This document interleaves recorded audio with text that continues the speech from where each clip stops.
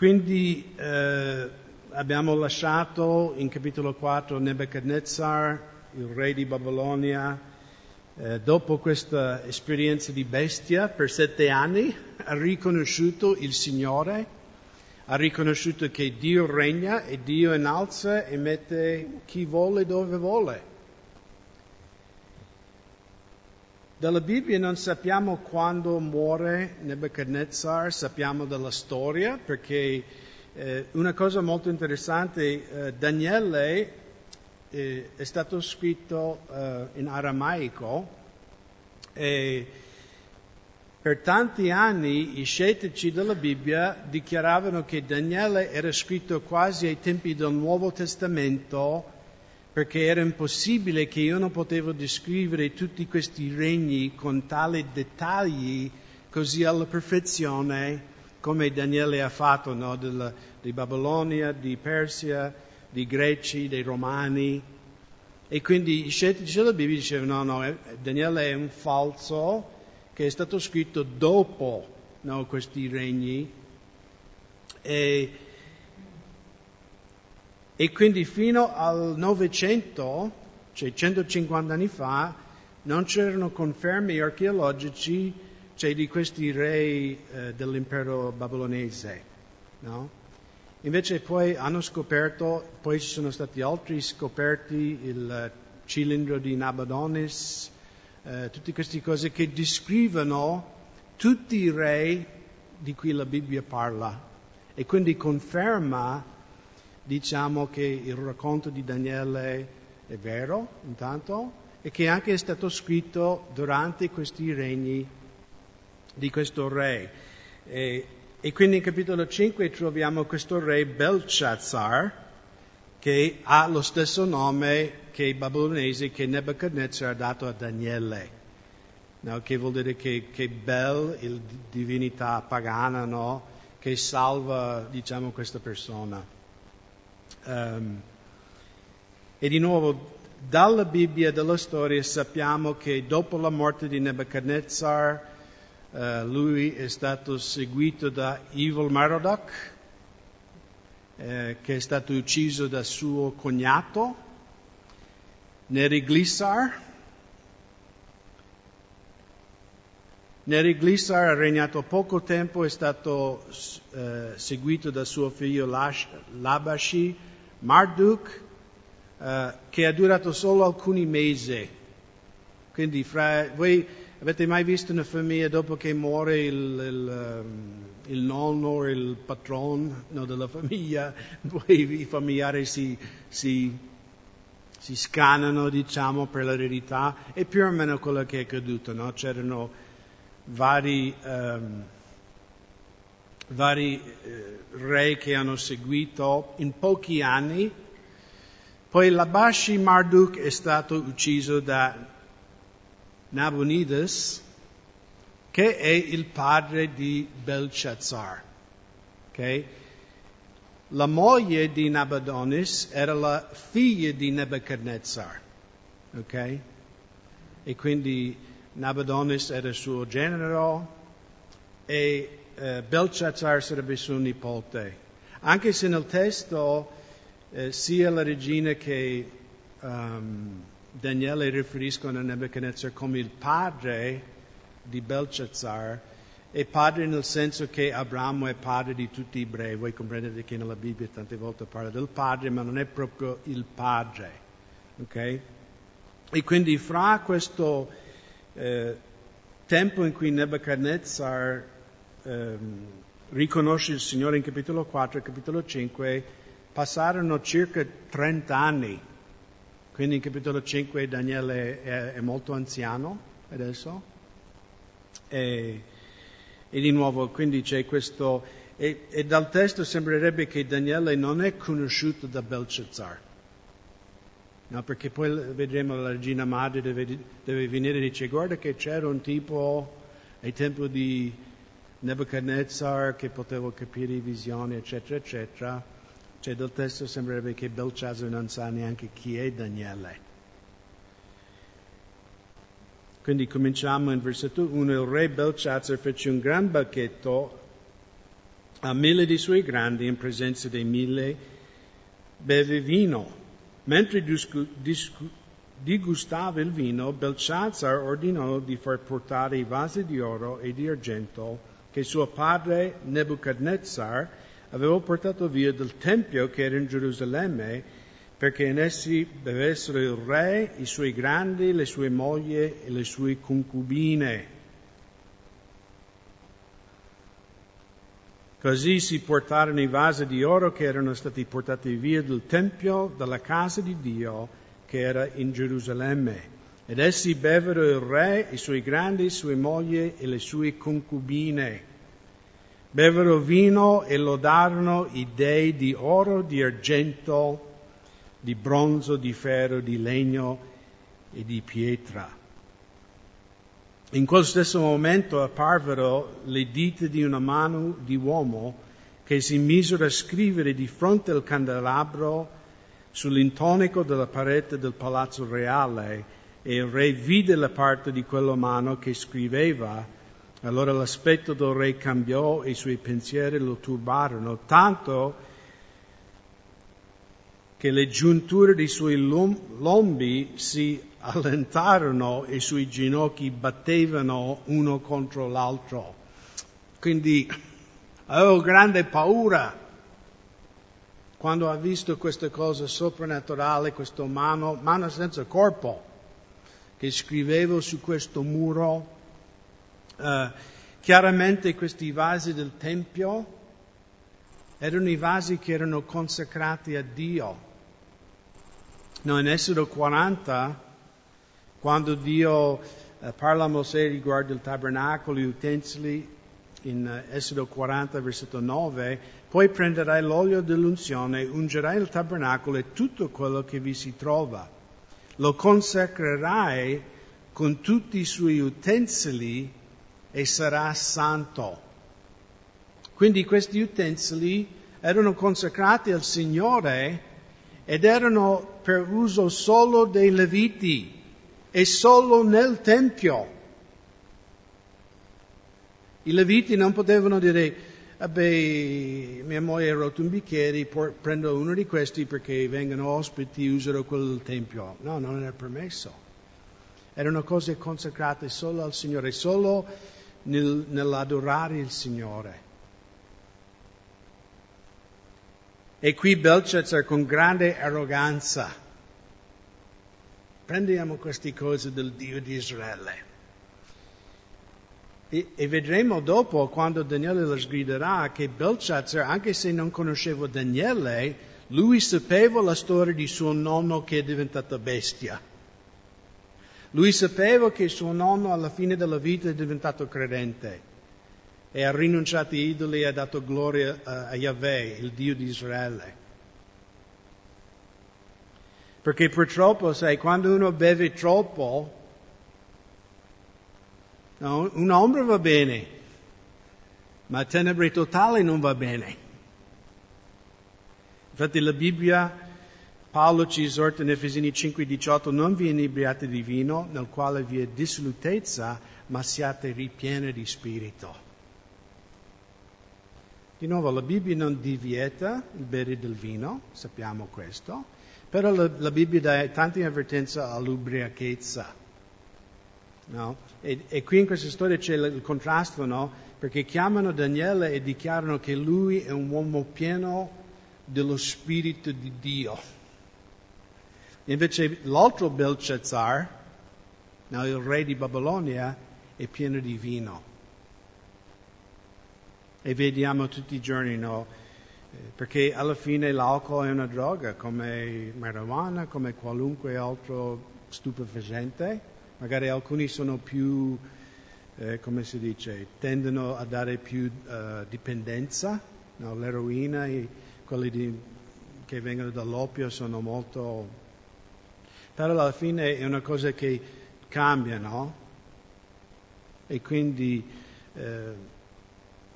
è come anche il sesso, no? Dio non ha vietato il sesso, ma ha detto che deve accadere nel matrimonio. Fra un uomo e una donna che hanno preso un impegno davanti a Dio per essere legato per tutta la vita. Invece fuori è sbagliato. E anche qui un po' di vino va bene, ma quando esageri fai cose molto stupide. E siamo testimoni, lo vediamo anche qui. Ogni anno ragazzi vanno in discoteca, bevono troppo e muoiono. Giusto, una cosa molto triste.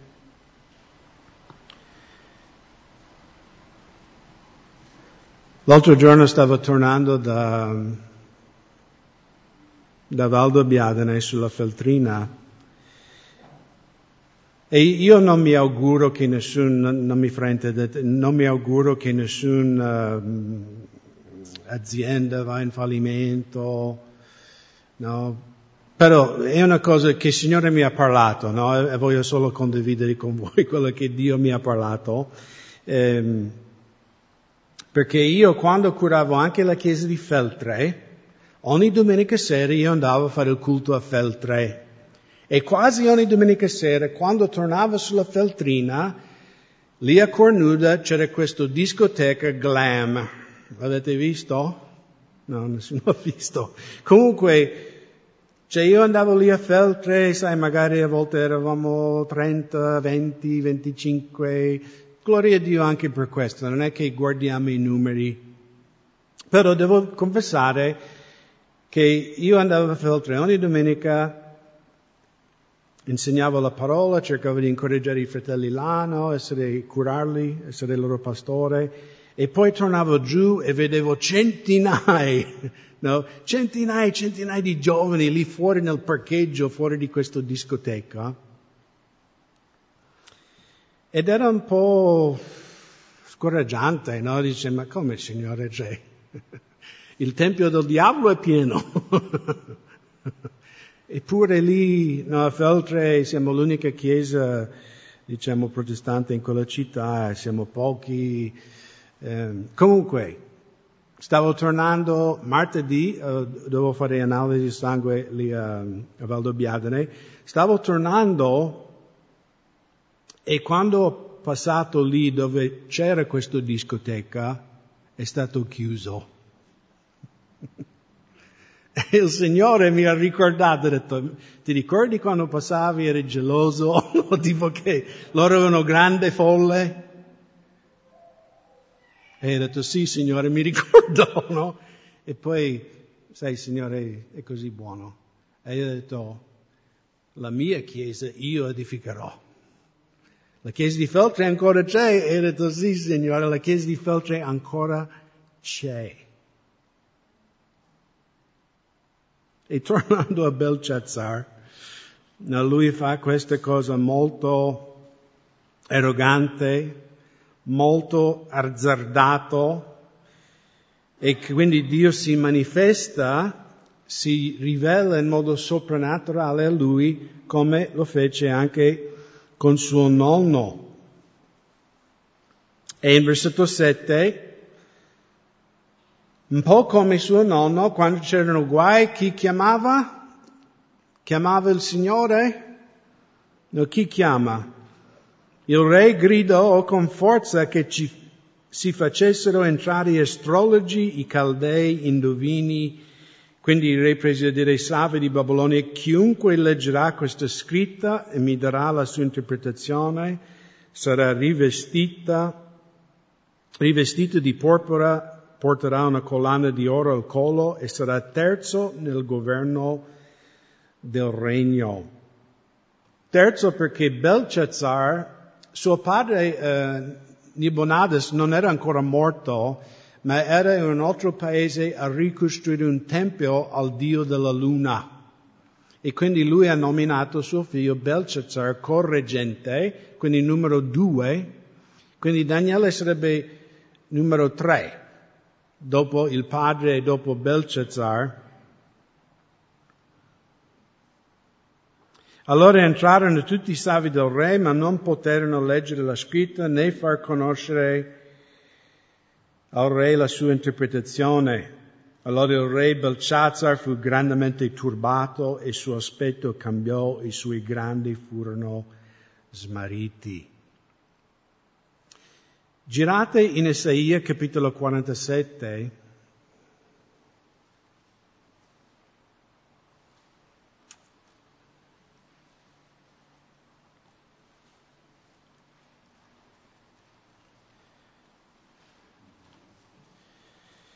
E ricordiamo che il profeta Isaia, quando lui ha profetizzato sulla caduta di Babilonia, era 150 anni prima di questo giorno, circa. 150 anni prima, Dio parlò al profeta Isaia, e a questo punto,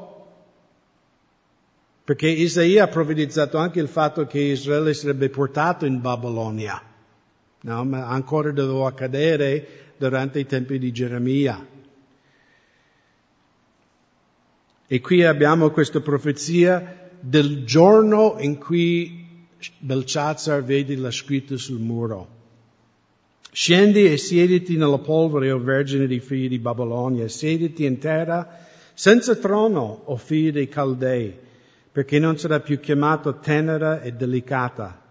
Metti mano alla macina e macina la farina, rimuovi il tuo velo, alza lo straccio, scoprite le gambe e attraverso i fiumi. La tua nudità sarà scoperta e si vedrà pure la tua vergogna. Io farò vendetta e non avrò riguardo di nessun uomo. Il nostro Redentore, il cui nome è l'Eterno d'eserciti, è il Santo di Israele. Siedi in silenzio e vai nelle tenebre, o figli dei Caldei, perché non sarà più chiamata la Signora dei regni. Mi sono adirato con il mio popolo, ho profanato la mia eredità, li ho dato in tuo potere, ma tu non hai usato loro alcun pietà. Sugli anziani facesti pesare il tuo gioco grandemente e dicesti, io sono Signore per sempre, e così non hai risposto queste cose nel cuore e non hai considerato le fine di tutto questo. Or dunque ascolta questo, o voluttuosa, che dimora al sicuro e dice in cuor tuo, io e nessun altro. Non rimarrà mai vedova né conoscerà la perdita dei figli. Ma in queste due cose ti avverranno in un momento, in uno stesso giorno, perdita di figli e vedovanza. Ti piomberanno addosso in piena misura per la moltitudine dei tuoi sortileggi e la grande abbondanza dei tuoi incantesimi. Tu confidavi nella tua malizia e dicevi nessuno mi vede. La tua sapienza, la tua conoscenza ti hanno sedotto e dicevi in cuor tuo io e nessun altro. Perciò ti verrà addosso una sciagura e non saprai da dove viene. Ti piomberà addosso una calamità e non potrai scongiurare con alcuna espiazione. Ti cadrà improvvisamente addosso una rovina che non hai previsto. Rimane ora i tuoi incantesimi con la moltitudine dei tuoi sortileggi nei quali tu sei affaticato fin dalla tua giovinezza. Forse ne trarrai qualche vantaggio, forse riuscirai a incutere paura. Ti sei stancato per la moltitudine dei tuoi consiglieri, si levano dunque astrologi, quelli che osservano le stelle, che fanno pronostici ogni mese e ti salvano dalle cose che ti piomberanno addosso. Ecco, essi saranno come stoppia. Il fuoco li consumerà, non salveranno se stessi dal potere della fiamma e non ci sarà brace a cui scaldarsi né fuoco davanti a quale sedersi. Così saranno quelli con i quali ti sei affaticato e con i quali hai trafficato fin dalla tua giovinezza. Ognuno andrà errando per conto suo e nessuno ti salverà. E la cosa interessante di questo è che quando Belciazzar fa questa festa, lui non sa che Ciro sta marciando verso il suo capitale con un grande esercito per distruggere il regno di Babilonia. Non è che Babilonia si era indebolito, no, guerra civile, era un regno fiorente, potente. Ma in un solo giorno, no, il re di Persia verrà ucciderà Belshazzar, ucciderà suo padre Nabucodonosor e questa profezia si adempierà. Siete contenti? Tutto quello che la Bibbia ha dichiarato sarà. E anche qui, di nuovo, 150 anni prima, Isaia aveva profetizzato questo giorno, questa festa. Tu, Caldei, Babilonia, tu chiamerai astrologi per salvarti, ma non ti salveranno. Sarai distrutto, noi abbiamo letto in un giorno solo. Infatti, vedremo poi che accade, quindi lui chiama gli astrologi ma non sanno cosa dire. Come suo nonno, ma in versetto 9 e versetto 10 la regina, a motivo delle parole del re sui grandi, entrò nella sala del banchetto. La regina prese a dire: O re, possa tu vivere per sempre, i tuoi pensieri non ti turbano, il tuo aspetto non cambi. C'è un uomo nel tuo regno in cui lo spirito, di nuovo qua, questo è sbagliato, del Dio Santo, e al tempo di tuo padre si trovò in lui luce, intendimento, sapienza, simile alla sapienza dei dei, e il re Nebuchadnezzar, tuo padre il re, lo stabilì capo dei maghi, dei astrologi, dei caldei, dei indovini. Perché in questo Daniele, a cui il re aveva posto nome Belshazzar, fu trovato un spirito straordinario, conoscenza, intendimento, abilità nell'interpretare i sogni, spiegare enigmi e risolvere questioni complicate. Si chiama dunque Daniele ed egli darà l'interpretazione. Allora qui è scritto la regina, però in ogni probabilità era la mamma di Belshazzar, cioè la figlia di Nebuchadnezzar. Perché dal testo si comprende che Belshazzar non sa chi è Daniele, non ha sentito parlare. Invece questa regina ha vissuto, perché lei era la figlia di Nebuchadnezzar, quindi lei ha vissuto e conosceva chi era Daniele. E quindi probabilmente era la mamma, no, la regina madre, la madre di Belshazzar, e lei dice: deve chiamare questo uomo di Dio, questo uomo in cui c'è lo Spirito di Dio. Ed è bello qui, lei dice: c'è un uomo in cui dimora lo Spirito del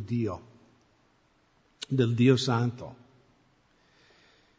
Magari nessuno di noi saremo terzo nel regno di Babilonia o terzo nel regno dell'Italia, però di questo posso assicurarvi: se tu camminerai col Signore, guidato per lo Spirito Santo, anche nella tua fabbrica, o fra i tuoi parenti, o fra i tuoi vicini, loro arriveranno in momenti di difficoltà e anche loro diranno: chiamiamo Tizio, perché lo Spirito del Dio vivente è in lui.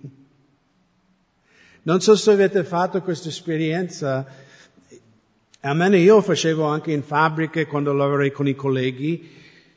Cioè loro venivano da me e raccontavano tutta la loro vita, ma non lo facevano con gli altri colleghi, perché sai, fra di loro sparlavano, sai, sappiamo il mondo com'è, no?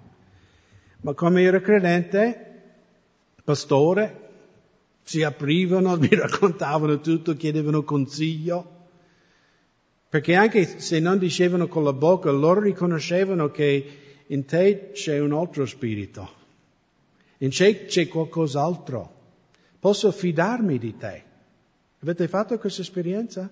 Che una persona apre, perché loro riconoscono lo Spirito di Dio che è dentro di te. Perciò Dio non ci ha rapito dopo la salvezza, perché dobbiamo essere come Daniele, una luce. Dobbiamo essere colui o colei che ha le risposte. Perché come abbiamo visto con Nebuchadnezzar, anche nei tempi di Belshazzar, i saggi del mondo non hanno risposte.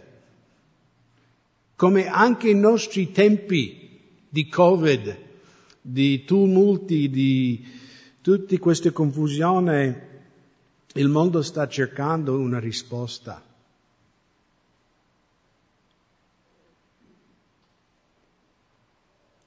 E io credo veramente che il Signore sta per fare una cosa grande in Italia. Ve l'ho detto all'inizio del Covid. Già sta accadendo in America. Voglio raccontarti brevemente una piccola testimonianza. Una delle nostre chiese Calvary Chapel in Sud California, la California è governata da un democratico, non voglio entrare in discorsi politici, però è un dittatore. Immaginate il 3 mesi che la nostra comunità è stata chiusa. In California le chiese sono chiuse da 6 mesi, perché lui è uno guidato da Satana, questo governatore. Cioè i bar sono aperti, supermercati aperti, i negozi di liquore aperti, le chiese chiuse. E questo pastore, uno dei pastori della Calvary, non solo uno, diversi hanno fatto, alla fine hanno detto basta, cioè tu non hai questo potere, perché questo governatore ha dichiarato che la Chiesa non era una cosa essenziale. Voi siete d'accordo con questo? Che la Chiesa, anche qui alcuni scienziati, ma la Chiesa non è necessario. Per noi è necessario, per me è necessario. È molto più necessario del negozio di liquore, o la discoteca.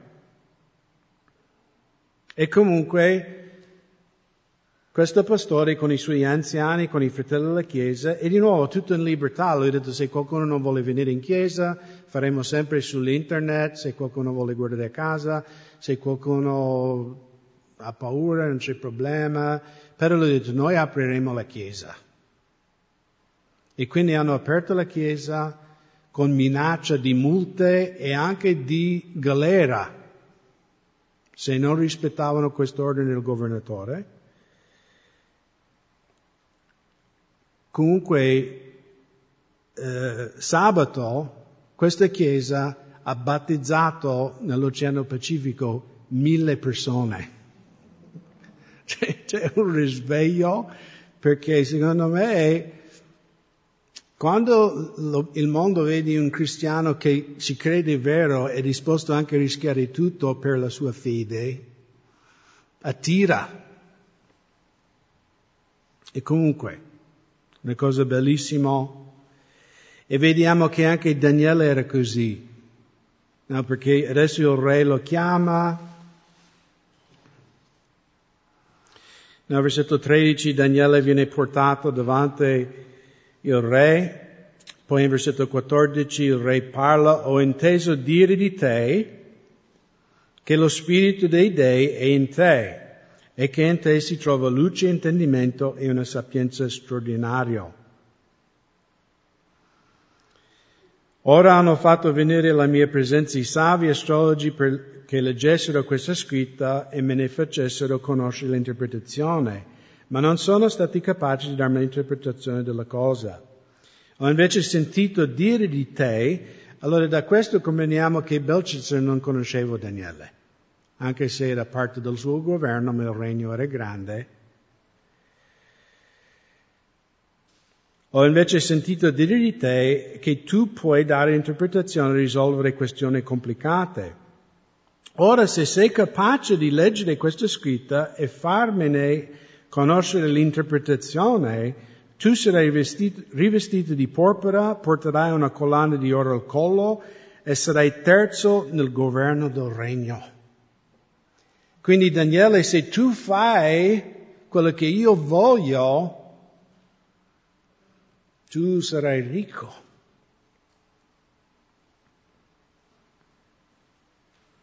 E mi piace tanto la risposta di Daniele. Cioè, immaginate, no, tu sei un ebreo, sei un straniero, davanti al re, cioè davanti al presidente degli Stati Uniti, per dire, che dice: se tu mi rispondi, fai quello che voglio, ti riempirò di ricchezza, tu sarai terzo in potere di questa nazione.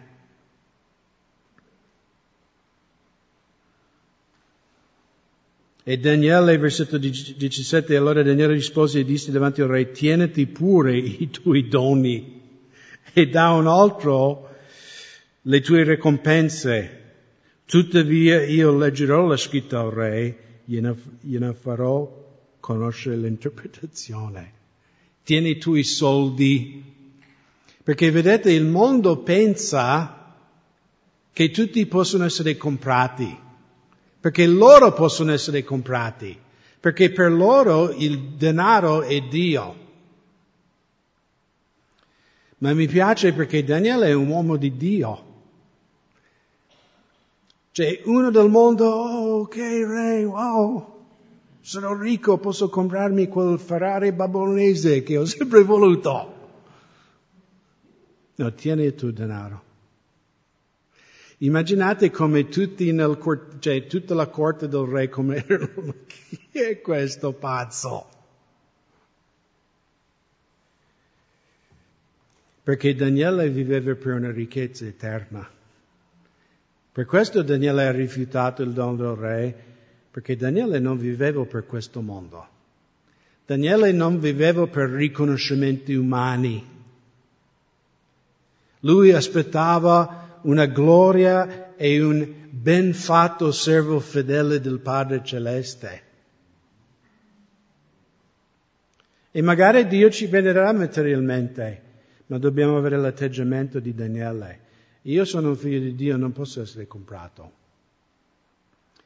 Il re si sbaglia nel pensare che mi può impressionare con questa offerta, perché di nuovo io non sono attaccato a queste cose. Puoi tenerlo pure. Io ti risponderò. Non ti piacerà la risposta, ma ti risponderò. E quindi lui risponde in versetto 18, riprende, diciamo.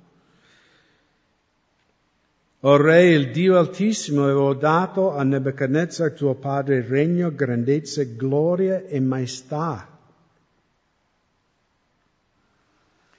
Per la grandezza che avevo dato, tutti i popoli, nazioni e lingue tremavano e temevano davanti a lui. Egli faceva morire chi voleva e lasciava in vita chi voleva. Innalzava chi voleva e abbassava chi voleva. Quando però il suo cuore si innalzò e il suo spirito si indurì fino all'arroganza, fu deposto dal suo trono reale e gli fu tolto la sua gloria. Fu quindi scacciato di mezzo ai figli degli uomini e il suo cuore fu reso simile a quello delle bestie e la sua dimora fu con gli asini selvatici, gli fu dato da mangiare erba come bue e il suo corpo fu bagnato dalla rugiada del cielo finché non riconobbe che il Dio Altissimo domina sui regni degli uomini e su di essi stabilisce chi vuole. E di nuovo la questione per noi questa mattina, hai riconosciuto il Signore? No, perché molti pensano che io sono cristiano perché sono nato in Italia o negli Stati Uniti, in Europa, siamo cristiani. No, cristiano è chi si è umiliato davanti a Dio Onnipotente, ha confessato i suoi peccati e ha confessato Cristo come Salvatore.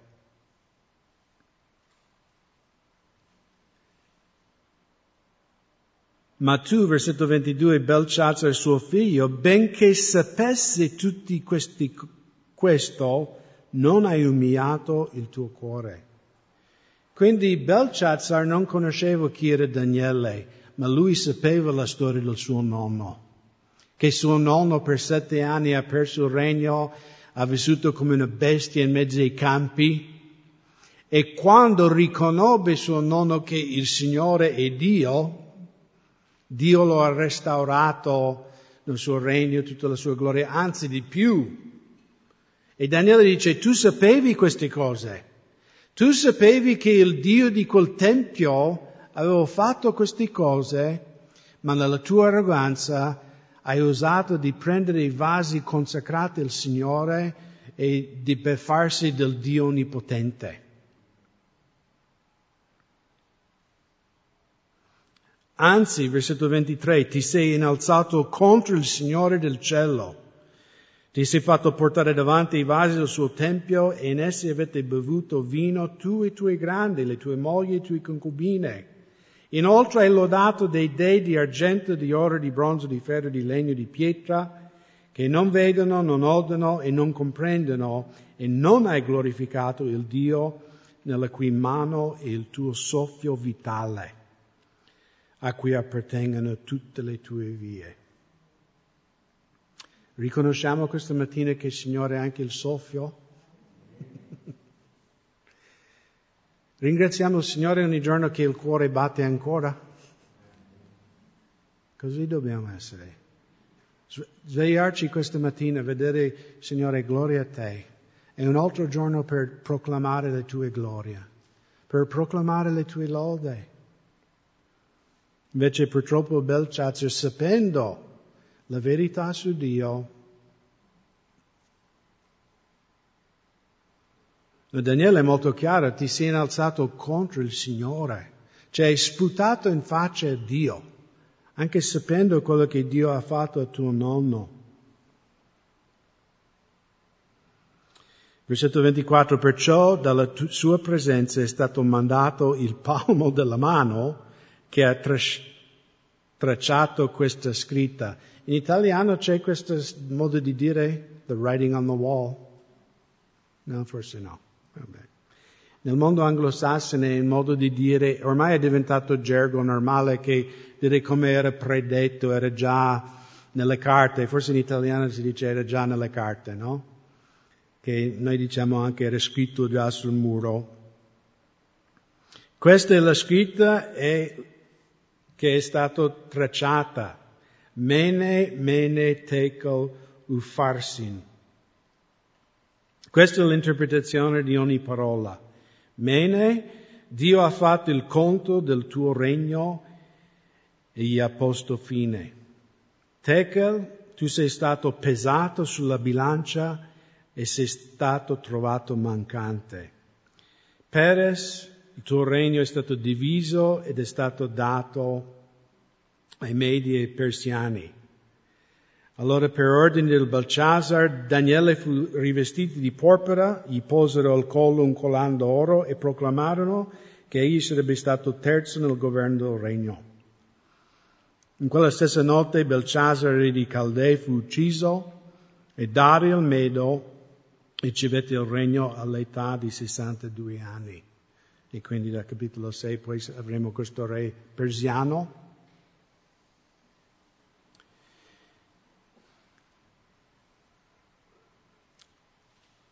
Menes è stato numerato e i tuoi giorni sono finiti. Voi sapete tutti che per quanto la medicina può fare miracoli, no, anche nel mio caso, no? Quando io sono stato diagnosticato con linfoma, come si dice, l'aspettativa di vita era solo 5 anni, nel 2012. Nel 2015 hanno provato questa nuova cura di biochemioterapia, che è grazie a Dio, gloria a Dio, e Dio ha dato saggezza all'uomo a capire queste cose, e quindi la medicina, diciamo, mi ha prolungato fino adesso. No? Ma anche se mi prolunga la vita, un giorno io avrò l'appuntamento con il Signore. I miei giorni avranno una fine. Steve Jobs, il fondatore di Apple, aveva un valore di $800 milioni. Poveretto. Eppure quando lui ha scoperto di avere cancro al pancreas, è stato curato dai migliori medici nel mondo, ma tutti quei $800 milioni non hanno potuto comprare lui un altro secondo di vita. E questa è la cosa importante, specialmente per chi magari è la prima volta in chiesa non hai reso la tua vita al Signore. Cioè oggi tu hai questo momento per salvarti, perché i tuoi giorni sono numerati. Mi ricordo quando eravamo nella tenda di Cristo Risposta a Napoli, c'erano questi ragazzi che venivano con i motorini e ci infastidivano, no? Facevano donuts, no, cerchi, sai, tipo sai, erano ragazzi, diciamo, quartiere in mezzo alla città, un po' delinquente.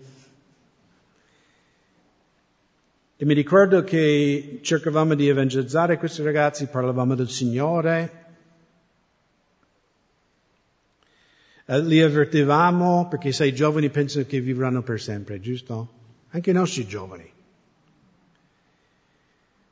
E una sera mancavano tanti di questi ragazzi, non erano lì a darci fastidio, però uno di loro, il loro gruppetto, era venuto alla tenda e abbiamo chiesto, ma dove sono i tuoi amici?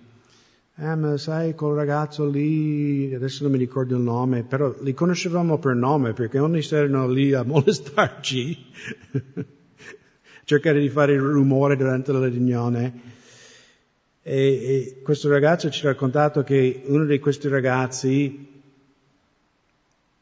cioè il giorno prima lui è stato ucciso, è stato investito di una macchina sul motorino ed era morto. E quindi anche questo ragazzo, cioè, ha aperto il suo cuore al Signore. Noi non sappiamo, i nostri giorni sono numerati. Un giorno dovremo affrontare il Signore e dare conto al Signore. Saremo pesati. E fratelli miei, io quando sono pesato, se io devo essere pesato su me stesso, guai a me. Ma io ho fiducia e speranza che io sarò pesato con il sangue di Gesù. E Dio non mi troverò mancante. Se mi peso da solo, altro che mancante, no? La bilancia, boom! Non è neanche vicino bilanciato. Ma per il prezioso sangue di Gesù, per quel sacrificio sulla croce, Dio mi peserà e dirà, approvato. Approvato. Entri nella gioia del Padre. Di nuovo, solo per la grazia di Dio. C'è una storia nel Nuovo Testamento, se volete girare lì velocemente, in Luca capitolo 12.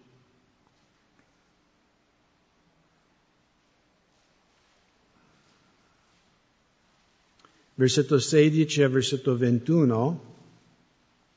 E credo che la maggior parte di voi lo conoscete già, nel parabolo dell'uomo ricco.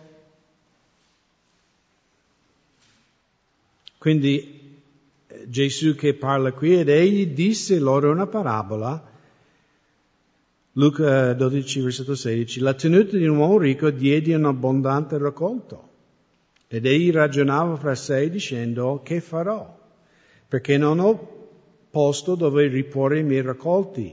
E disse, questo farò, demolerò i miei granai e ne costruirò di più grandi, dove riporre tutti i miei raccolti e i miei beni. Poi dirà all'anima mia, anima, tu hai molto bene riposto per molti anni, riposati, mangi, beve e godi.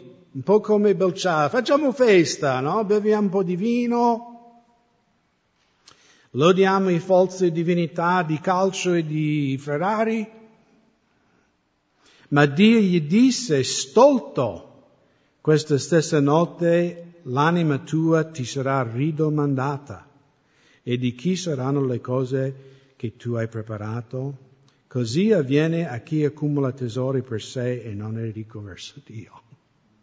È meglio essere ricco verso Dio. Daniele era ricco verso Dio. Perciò Daniele dice, re, tieni la tua roba. Non ne ho bisogno, io c'ho il Signore. Io c'ho il più grande ricco tesoro nell'universo, Gesù. Non ho bisogno. Non mi interessa nel Ferrari, nei miliardi tuoi. Ho il Signore nella mia vita. E voglio chiudere con questo.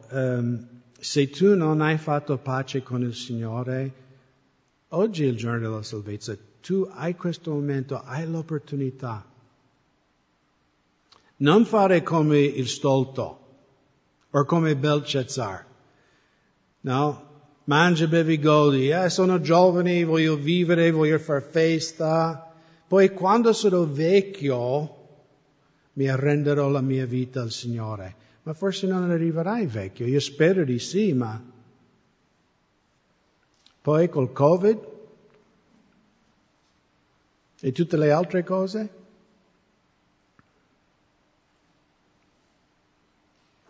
Rendi la tua vita a Gesù. Confida nel suo sacrificio, confessa i tuoi peccati, il Signore ti perdonerà anche in questo momento. Perché tu sarai pesato. Tu arriverai alla fine dei tuoi giorni. E cosa dirai al Signore? Ma non ho avuto tempo? Per me erano più importanti le cose di questo mondo? No, perché essere religioso non ti basterà. Dio non accetterà la religiosità. Come l'Apostolo Giovanni ha scritto in capitolo 5, versetto 11, chi è il Figlio ha la vita eterna. Chi non ha il Figlio non ha la vita eterna. Non è appartenere a una religione cattolica, protestante, Calvary Chapel, evangelico. E ognuno di noi sappiamo se ho Gesù nella mia vita, o se ancora resisto. E io credo che il Signore sta parlando con qualcuno particolare, un giovane questa mattina. Non aspettare, oggi è il giorno che Dio ti sta chiamando a rendere la tua vita a Lui.